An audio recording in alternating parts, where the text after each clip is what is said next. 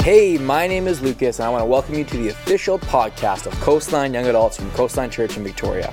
This podcast is dedicated to encouraging you in your faith and helping you apply it to real life in real time. Here you'll find messages from our weekly service at Coastline Nights and other conversations where we talk and tackle what it means to be a follower of Jesus in today's culture.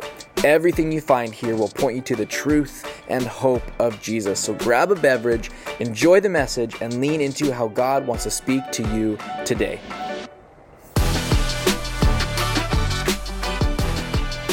Welcome to church. Glad that you're here. My name's Adam. If you've never met me before, I live in the West Shore and pastor our West Shore campus. If you're ever in the West Shore, maybe you live there, why don't you consider coming to hang out with me in the morning than coming at night? And just come say hi. I'd love to say hi to you. God's doing some really cool things in our church. We're not a different church. We're part of this church. We're one of our campuses, and God's moving in some really, really cool ways. And just really thankful to be able to share with you tonight. I'm married, got 4 kids. My wife's name's Shandy. And a while ago, Shandy and I, we went on a road trip to Salt Spring Island. Anybody ever been to Salt Spring Island before? Woo! We love Salt Spring Island. So the other day, and by the other day, I mean like a year ago, we went to Salt Spring Island for a little family vacay, and we all get into the car, and we're there, and we kind of get out of the car, and we're looking at the ocean, because we used to be from Alberta, and we're like, wow, water, praise Jesus. And then all of a sudden, this lady catches my eye way across the other side of the boat.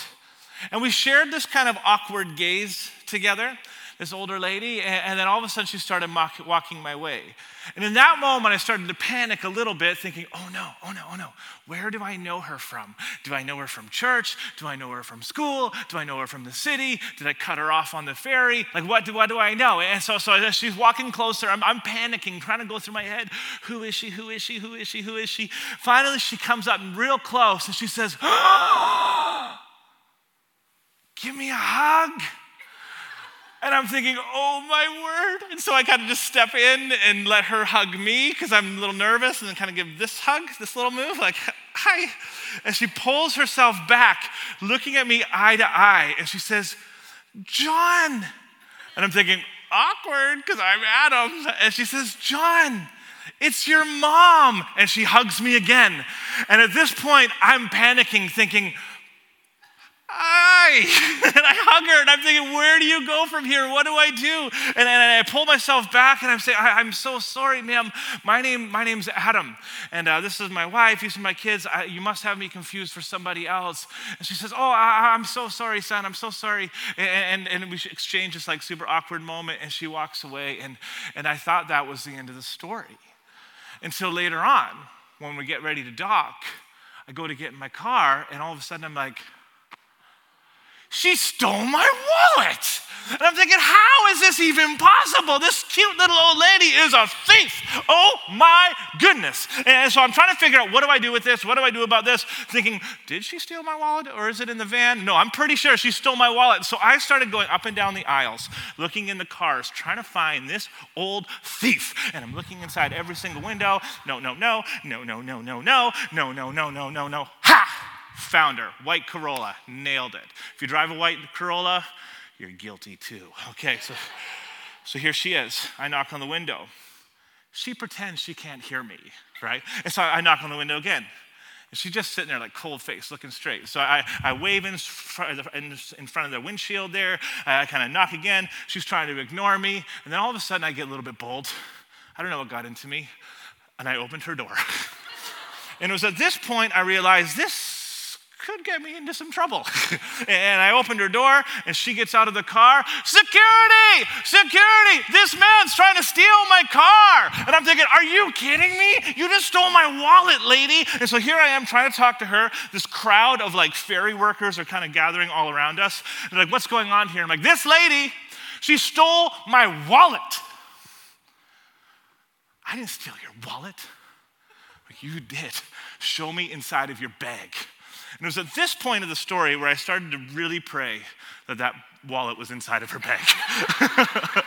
and so I'm like, it's in your bag. She's like, it's not in your bag. I'm like, it's in your bag. And all of a sudden I just reach my hand in there. And I grab it. And I pull it out. A big pile of fake news, make believe. I made this whole story up. It didn't even happen. No, it didn't happen. No, it was all fake. You see, this didn't happen. I didn't steal anything. She didn't steal anything from me. We didn't even go to Salt Spring. You followed along, didn't you? And what I want to speak to you about tonight is dishonesty. And it is so easy to get duped. It's so easy. It's so easy to start believing somebody else's story.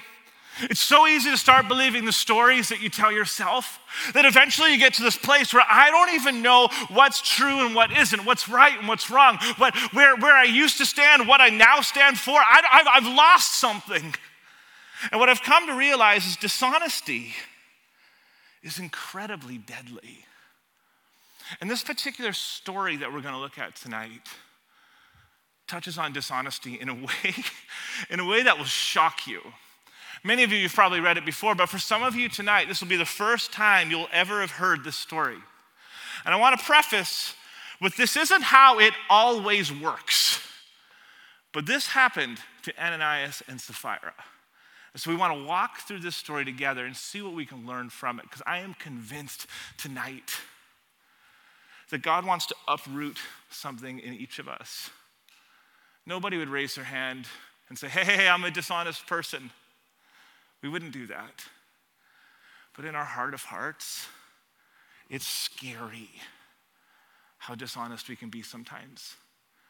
Not just towards others, and not just towards ourselves, but also towards God. So let's pray. Lord, thank you for this moment. Forgive me for lying to 200 people, but it was really fun. Lord, I pray that you would take this sermon and speak directly to our hearts. Thank you that you're here. Thank you for bringing us all here in this moment. Father, would you speak to us? In your name we pray, amen. So before we get to chapter 5, I want to highlight something in chapter 4. In Acts chapter 4, verse 32, it says these words. If you have your Bible, pull it out. If you don't have your Bible, look at the screen. If you don't have eyes, just sit there awkwardly. Verse 32. All the believers were united in heart and mind, and they felt that what they owned was not their own. God was moving at this point in the church, and he was stirring something up inside of them. And it says they shared everything they had. Not because they were told they had to, because they were so filled with the joy of the Lord, so filled with the Spirit of God, so filled with this just dramatic passion to preach the vision, to live the vision, to reach the world, that all of a sudden what was theirs, they wanted to give it away. It says in verse 33, the apostles testified powerfully to the resurrection of the Lord Jesus, and God's blessing was upon them. God was moving. People were excited. The church was alive. Verse 34. There were no needy people among them. Like they said to themselves, we're not just going to say we're Christians, we're going to live this out. We are going to be Christians, and we're going to show our faith by our ability to share what it is that we have with the needy. There were no needy people among them, because those who owned land or houses would sell them and bring the money to the apostles to give to those in need. There was this radical sense of, I will do anything to see the mission of God move forward. For instance, it says, there was Joseph, the one the apostles nicknamed Barnabas, which means son of encouragement.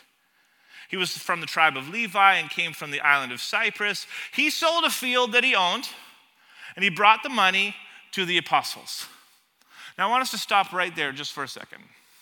Joseph, or the one they call Barnabas, he was the man. Like imagine living a life so compelling that the author of the Bible, the author of this particular book, decided, you know what, we need to give a little quick name drop to Joseph because this guy is just crushing it as a Christian. Absolutely crushing it. Barnabas is the man. And I've noticed something really fascinating over the years. When God does something really cool in a person, and when God elevates a leader, people start to emulate that leader. When God elevates somebody, what we do in the church is we tend to emulate that somebody. And I want to go on record just to say that that is a dumb idea. That is a dangerous idea. Because a person's calling is unique to that person. Coastline College is coming. Check it out. See it. See what God has planned for you. But if you try to stand on someone else's platform, you see, your character may not be able to sustain the weight because that platform is connected to them and not to you. You see, we don't tend to look at life this way or Christianity this way, but it is dishonest to try and be somebody that you're not, to try and wear someone else's shoes, to try and walk in someone else's anointing, walk in someone else's gifting, walk in someone else's calling. I'm not saying don't be inspired by people. Gosh, that'd be dumb. And I'm not saying don't have mentors. What I'm saying is incredibly deeper than this. Our church, our community, this service, our world is not a better place if we all look the same, right? We're not actually supposed to imitate people. The Bible actually challenges us and encourages us and directs us and guides us to try and imitate Christ. And that is profoundly different from trying to imitate some other Christian leader. Imitation has limitations. Imitation has limitations. And you will never be fulfilled if you can't learn to embrace the person that God has created you to be. Okay? You don't, it's not actually helpful to try and be Pastor Lucas. It's not actually helpful for everybody to be Pastor Josh. The world needs you, needs your unique calling, your unique perspective, your unique DNA, your unique interpretation of life. Imitation is fascinating. I have some inflatable kayaks, and we have 3 of them, and one of them has a hole in it. And so usually we don't really know which one. I always forget to check which one, but one of the 3 has a hole in it. You always know which one has the hole in it after about 30 minutes, because that one's full of water. Now, imitation is like going in a kayak with a hole in it. You can get from point A to point B, but you never feel fully confident because you know you're constantly deflating. And if you're just always trying to be somebody else, you're never going to fully feel like your fullness, like your true identity. You're never going to be able to fully embrace who you are because you're always going to feel like there's some sort of gap. And you're always going to be in this constant state of deflating. And I know that's speaking to somebody tonight. You've been trying to fit in here, fit in with God, fit in with your family, fit in even for yourself. You feel like, I don't even know who I am anymore. And so inadvertently and subtly, we try to imitate something that we've seen before. I want you to fight the temptation to do that. Don't do that. Because imitation has limitations. And what I want to do this evening is look at the power of dishonesty. Because if we're just trying to be somebody we're not, we're somewhere deep inside of our core, we're being dishonest with who we are. So let's look at chapter 5. And this is where the story comes alive, okay? Chapter 5, verse 1 says these words. But there was a certain man named Ananias who with his wife Sapphira sold some property. That's awesome. Way to go, you two. You're making a difference. You've been so impacted by the vision of the church that you decided you're going to go out and sell your property, and that is incredible. Verse 2. He brought part of the money to the apostles, claiming it was the full amount. This is where he gets himself in trouble. Then it says, with his wife's consent, he kept the rest. So if you're taking notes, the first thing I want you to write down is dishonesty is subtle. Dishonesty is subtle. Nobody wins when you try to pretend that you're somebody that you're not. Nobody wins when you pretend to have something that you don't have. Nobody wins when you project yourself as being somebody different than who you actually are. You see, Ananias, in many ways, maybe in a not so subtle way, tried to emulate Barnabas. He did the noble thing. Like the guy sold his property and gave it to the apostles. That's actually incredible. It's actually noble. But Ananias was dishonest. He projected himself as better than he was. He painted a picture that didn't tell the full truth about himself. He lied to make himself look better. He didn't trust God. Didn't trust God as his provider. Didn't trust God with his that he would be with his provision. So he hid some for himself. Yeah, he did a good thing. Yes, he did a noble thing. He did a generous thing. And this is why dishonesty is subtle. Just because you can justify something, it doesn't mean that it's right. So his problem actually wasn't even the fact that like Ananias, the problem wasn't that he didn't give 100%.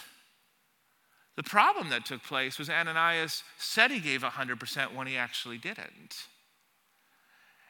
Ananias' sin wasn't that he's like, no, I'm not going to give God my all. His sin was that he didn't give his all, and he pretended that he did. And this is where the story gets a little bit meddling in our own hearts, in our own lives. Because I can see myself in that. I can picture times where I've done that. I maybe haven't sold all my property and had that exact scenario, but I can remember times in my life where I said I gave it all, but I really didn't. And Christianity is an all-in kind of faith. And if you're not ready to go all in, that's okay.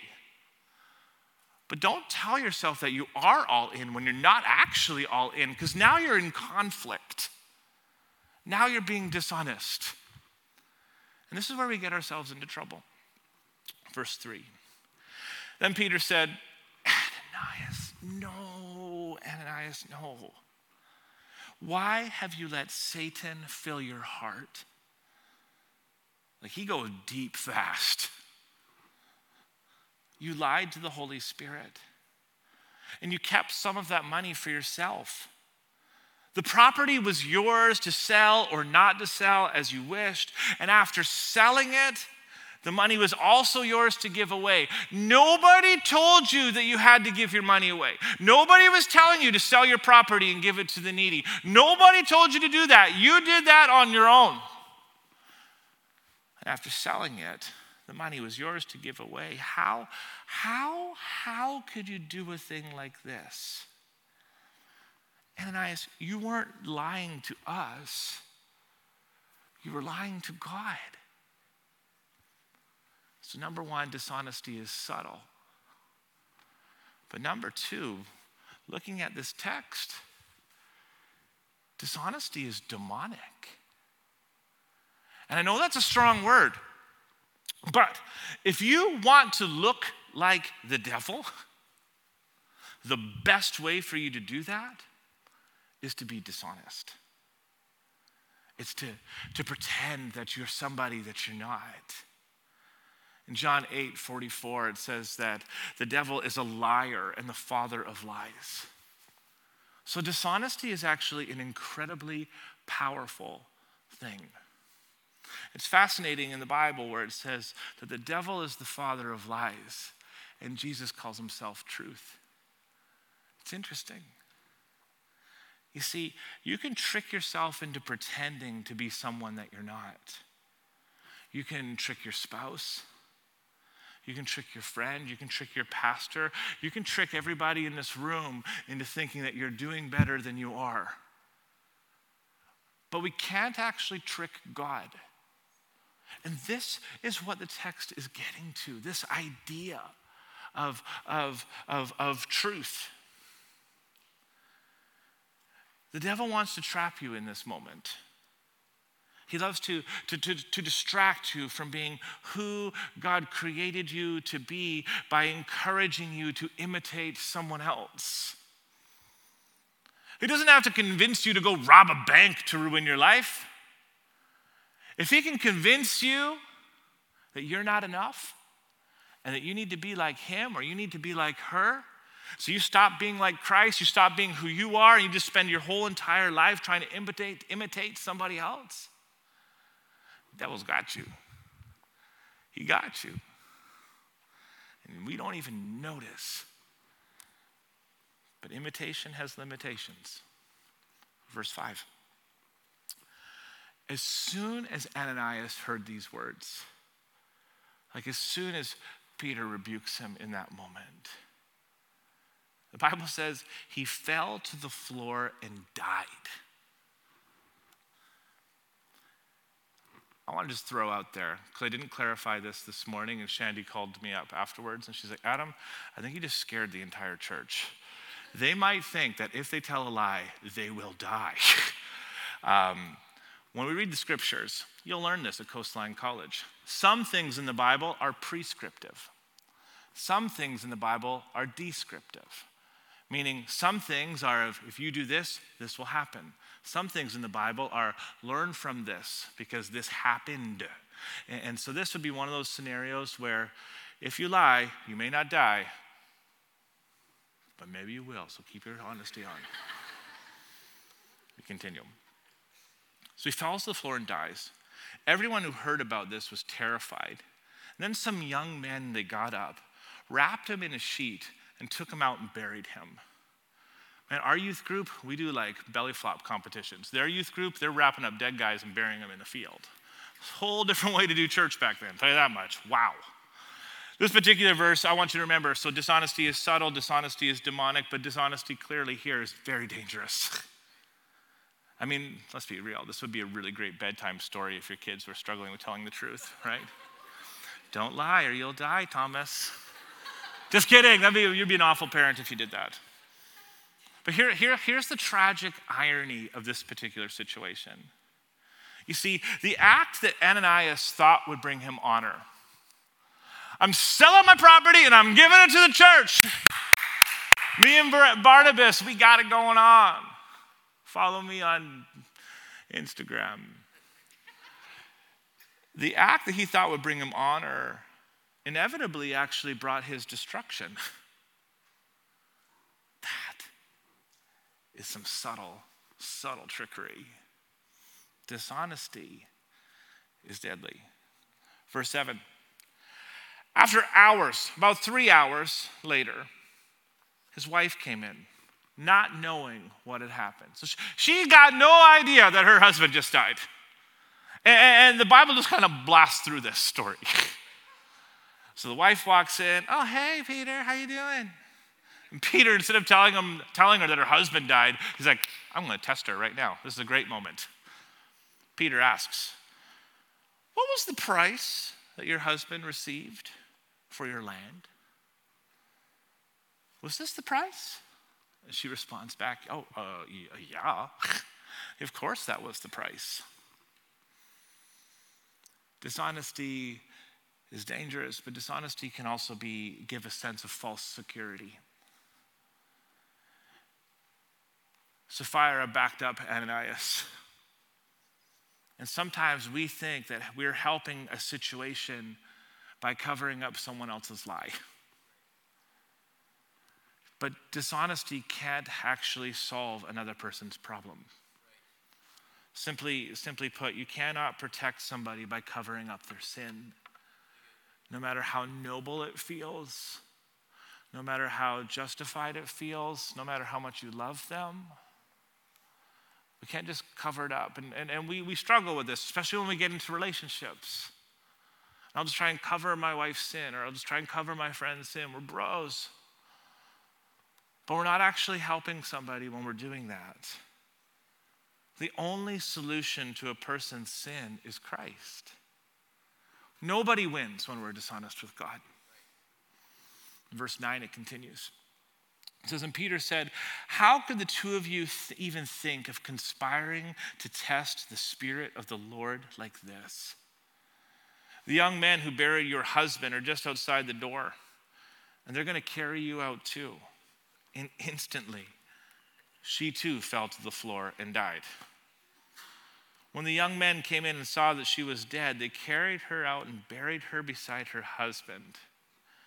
Then it says in verse 11, great fear gripped the entire church and everyone else who heard what had happened. Well, no kidding. They're all thinking, oh my gosh, if you lie, you die. Prescriptive and descriptive, don't panic. But what we see here is we see that dishonesty is actually contagious. Dishonesty has strings attached. When we're dishonest with God, what it shows us, what the story illuminates for us, is that when we are dishonest with God, it's not just us, but other people can get hurt. I want to close this evening by asking you a question, and I'll invite the band back up. And here's my question for you. And I want you to be honest. Is there something in your life that you've been dishonest about? Is there something in your life that you've been dishonest about? Maybe you wouldn't have articulated it that way when you walked in. But if you were to take an inventory of your heart this evening, is there some sort of subtle disconnect between who you say you are and who you are behind closed doors? I'm always encouraged by a church gathering like this, because the truth is we can leave here different than the way that we came in. In fact, I've heard it said, and I've always kind of lived by this thought, that your level of expectation today is the greatest limiter of what God wants to do in your life. It's you. The biggest obstacle between you leaving here different than the way that you came in is actually you. It's actually contingent upon your level of vulnerability with the Lord.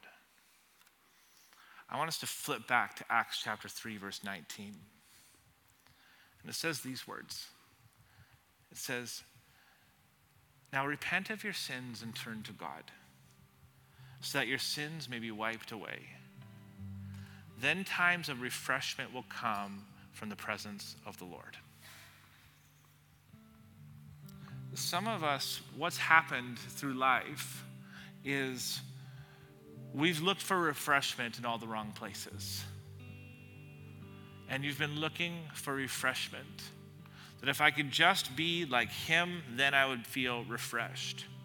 If I could just be like her, I will feel refreshed. If I can just be with her or be with him, I'll be refreshed. If I could just get a husband, man, I would praise Jesus, then I'll be refreshed. If I could just figure out this, if I could just do that, then I will find my refreshment. Maybe it's another book I need to read. Maybe it's another this. Maybe it's another that. But we find ourselves searching for refreshment But the truth is, it's the Lord who provides that. And this act of repenting of our sin is the pathway to finding that refreshment. Some of you have been hiding from God. Ironically, you come to church to hide from him. You're close enough that nobody would ever ask a question, but your heart, you couldn't be further away. So you're living in this disconnect. You're living in this tension. You're living in this dishonesty.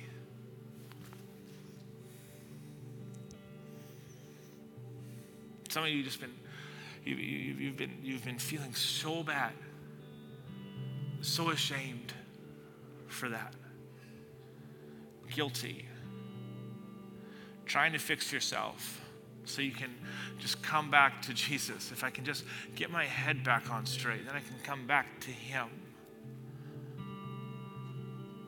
Maybe, just maybe, God will do something. Friends, dishonesty will never bring you closer to God. Even if it's for a noble cause. We can't trick him. So this evening I want to pray 2 prayers. And the first prayer we're going to pray just in our seats. I invite you to close your eyes and forget everybody else that's in this room.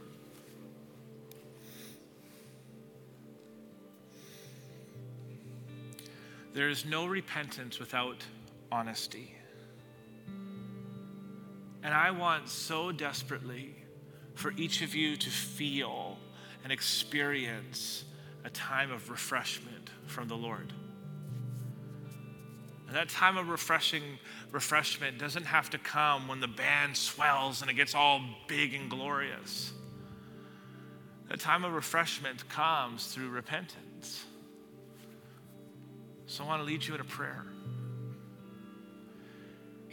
Dear Jesus, we come before you tonight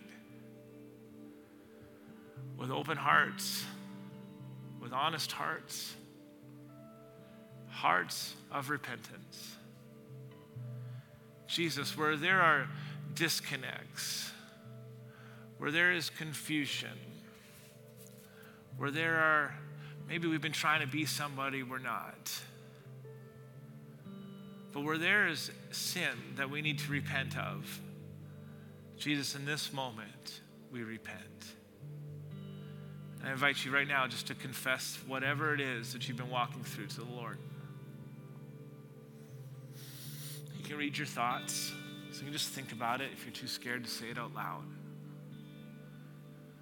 But God, in this moment, we repent. God, we want to be one with you. We want to experience your refreshment.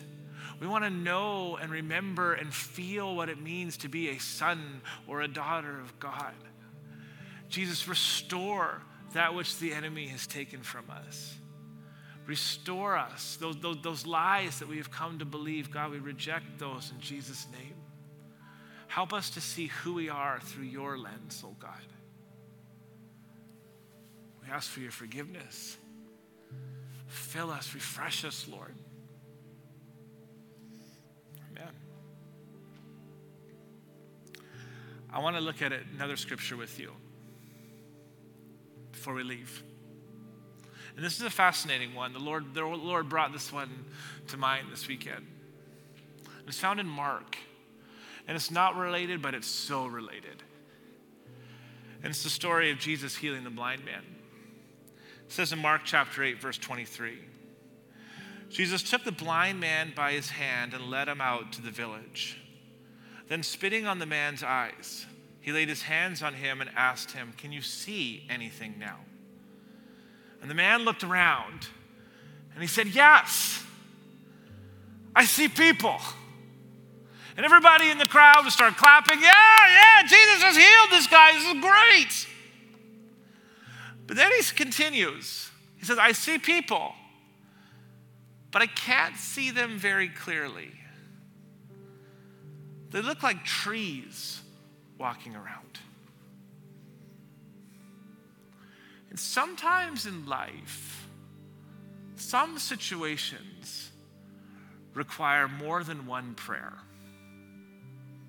Where what happens is sometimes it's such a long-standing issue, such a deep issue, that just one little prayer, it does something, but there's more. I'll tell you right now, it takes honesty and courage to admit before Jesus that you hadn't been fully healed. It would have taken honesty and courage for that man to say, you know what?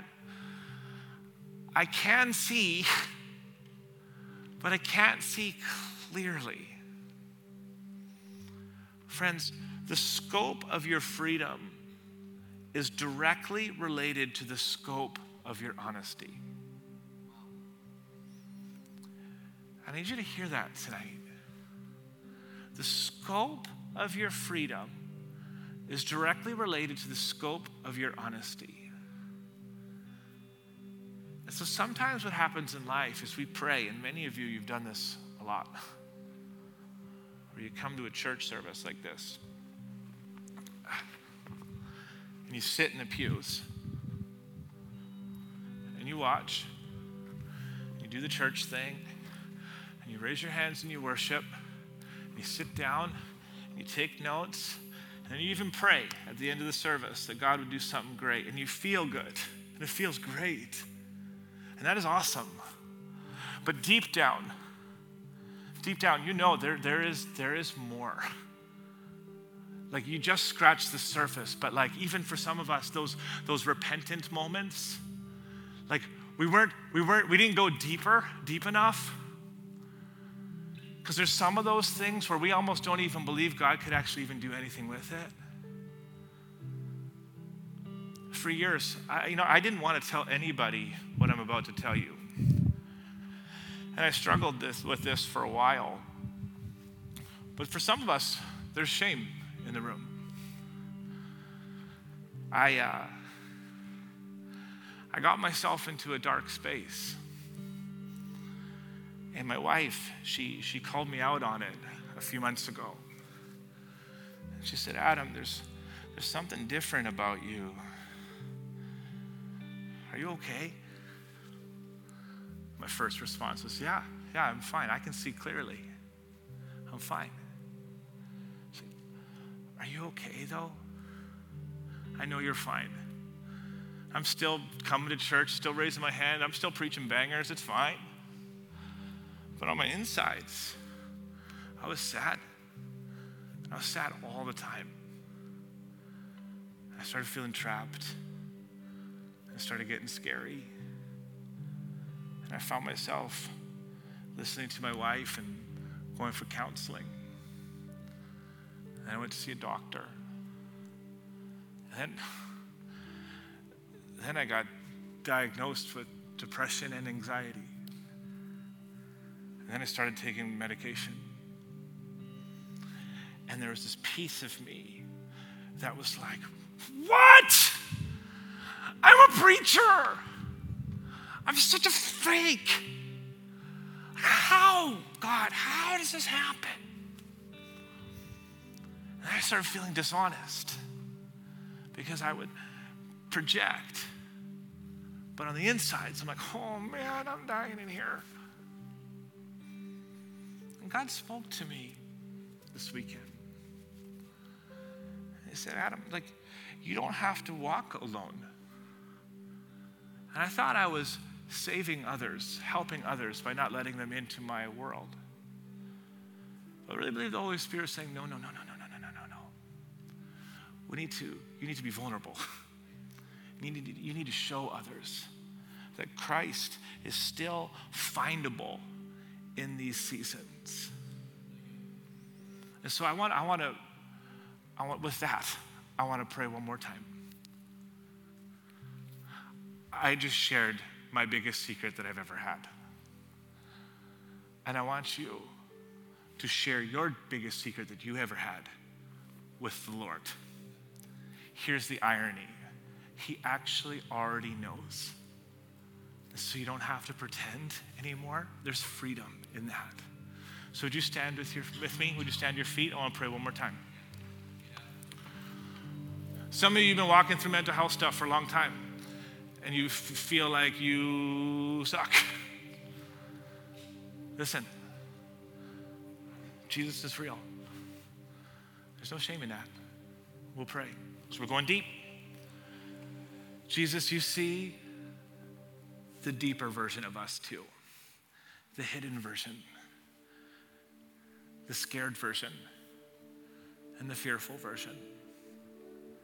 You see the insecure version of us. You see the version of us that projects to make us feel like we're bigger than we are. And Jesus, in this moment, I pray for renewal in this church. God, from this posture of humility, Holy Spirit, we invite you in. We pray for courage.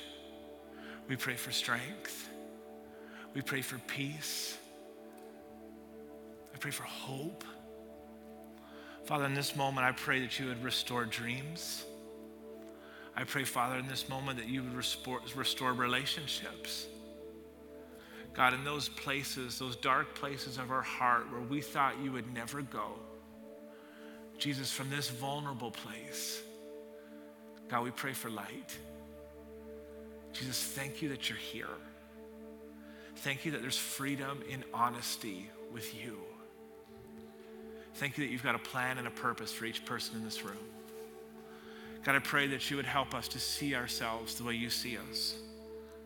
God, I pray that you would break our hearts for the things that break yours. God, that in this moment, tonight, that you would start something new. God, I pray there would be a switch in Jesus' name. That maybe there's people in this room where you've been feeling defeated.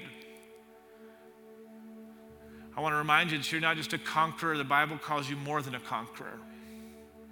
There are people in this room where you've seen yourself as a victim, and you've held on to that.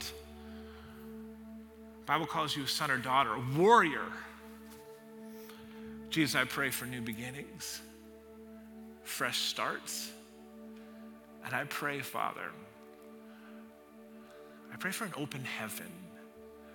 I pray for a move of your Spirit. I pray that, Father, you would do something, a deep work in us, God, that we can look back to this moment and say, wow, Jesus changed something tonight. May we leave here different than the way we came in. We give you our burdens, and we pray for your presence. In your name we pray. Amen.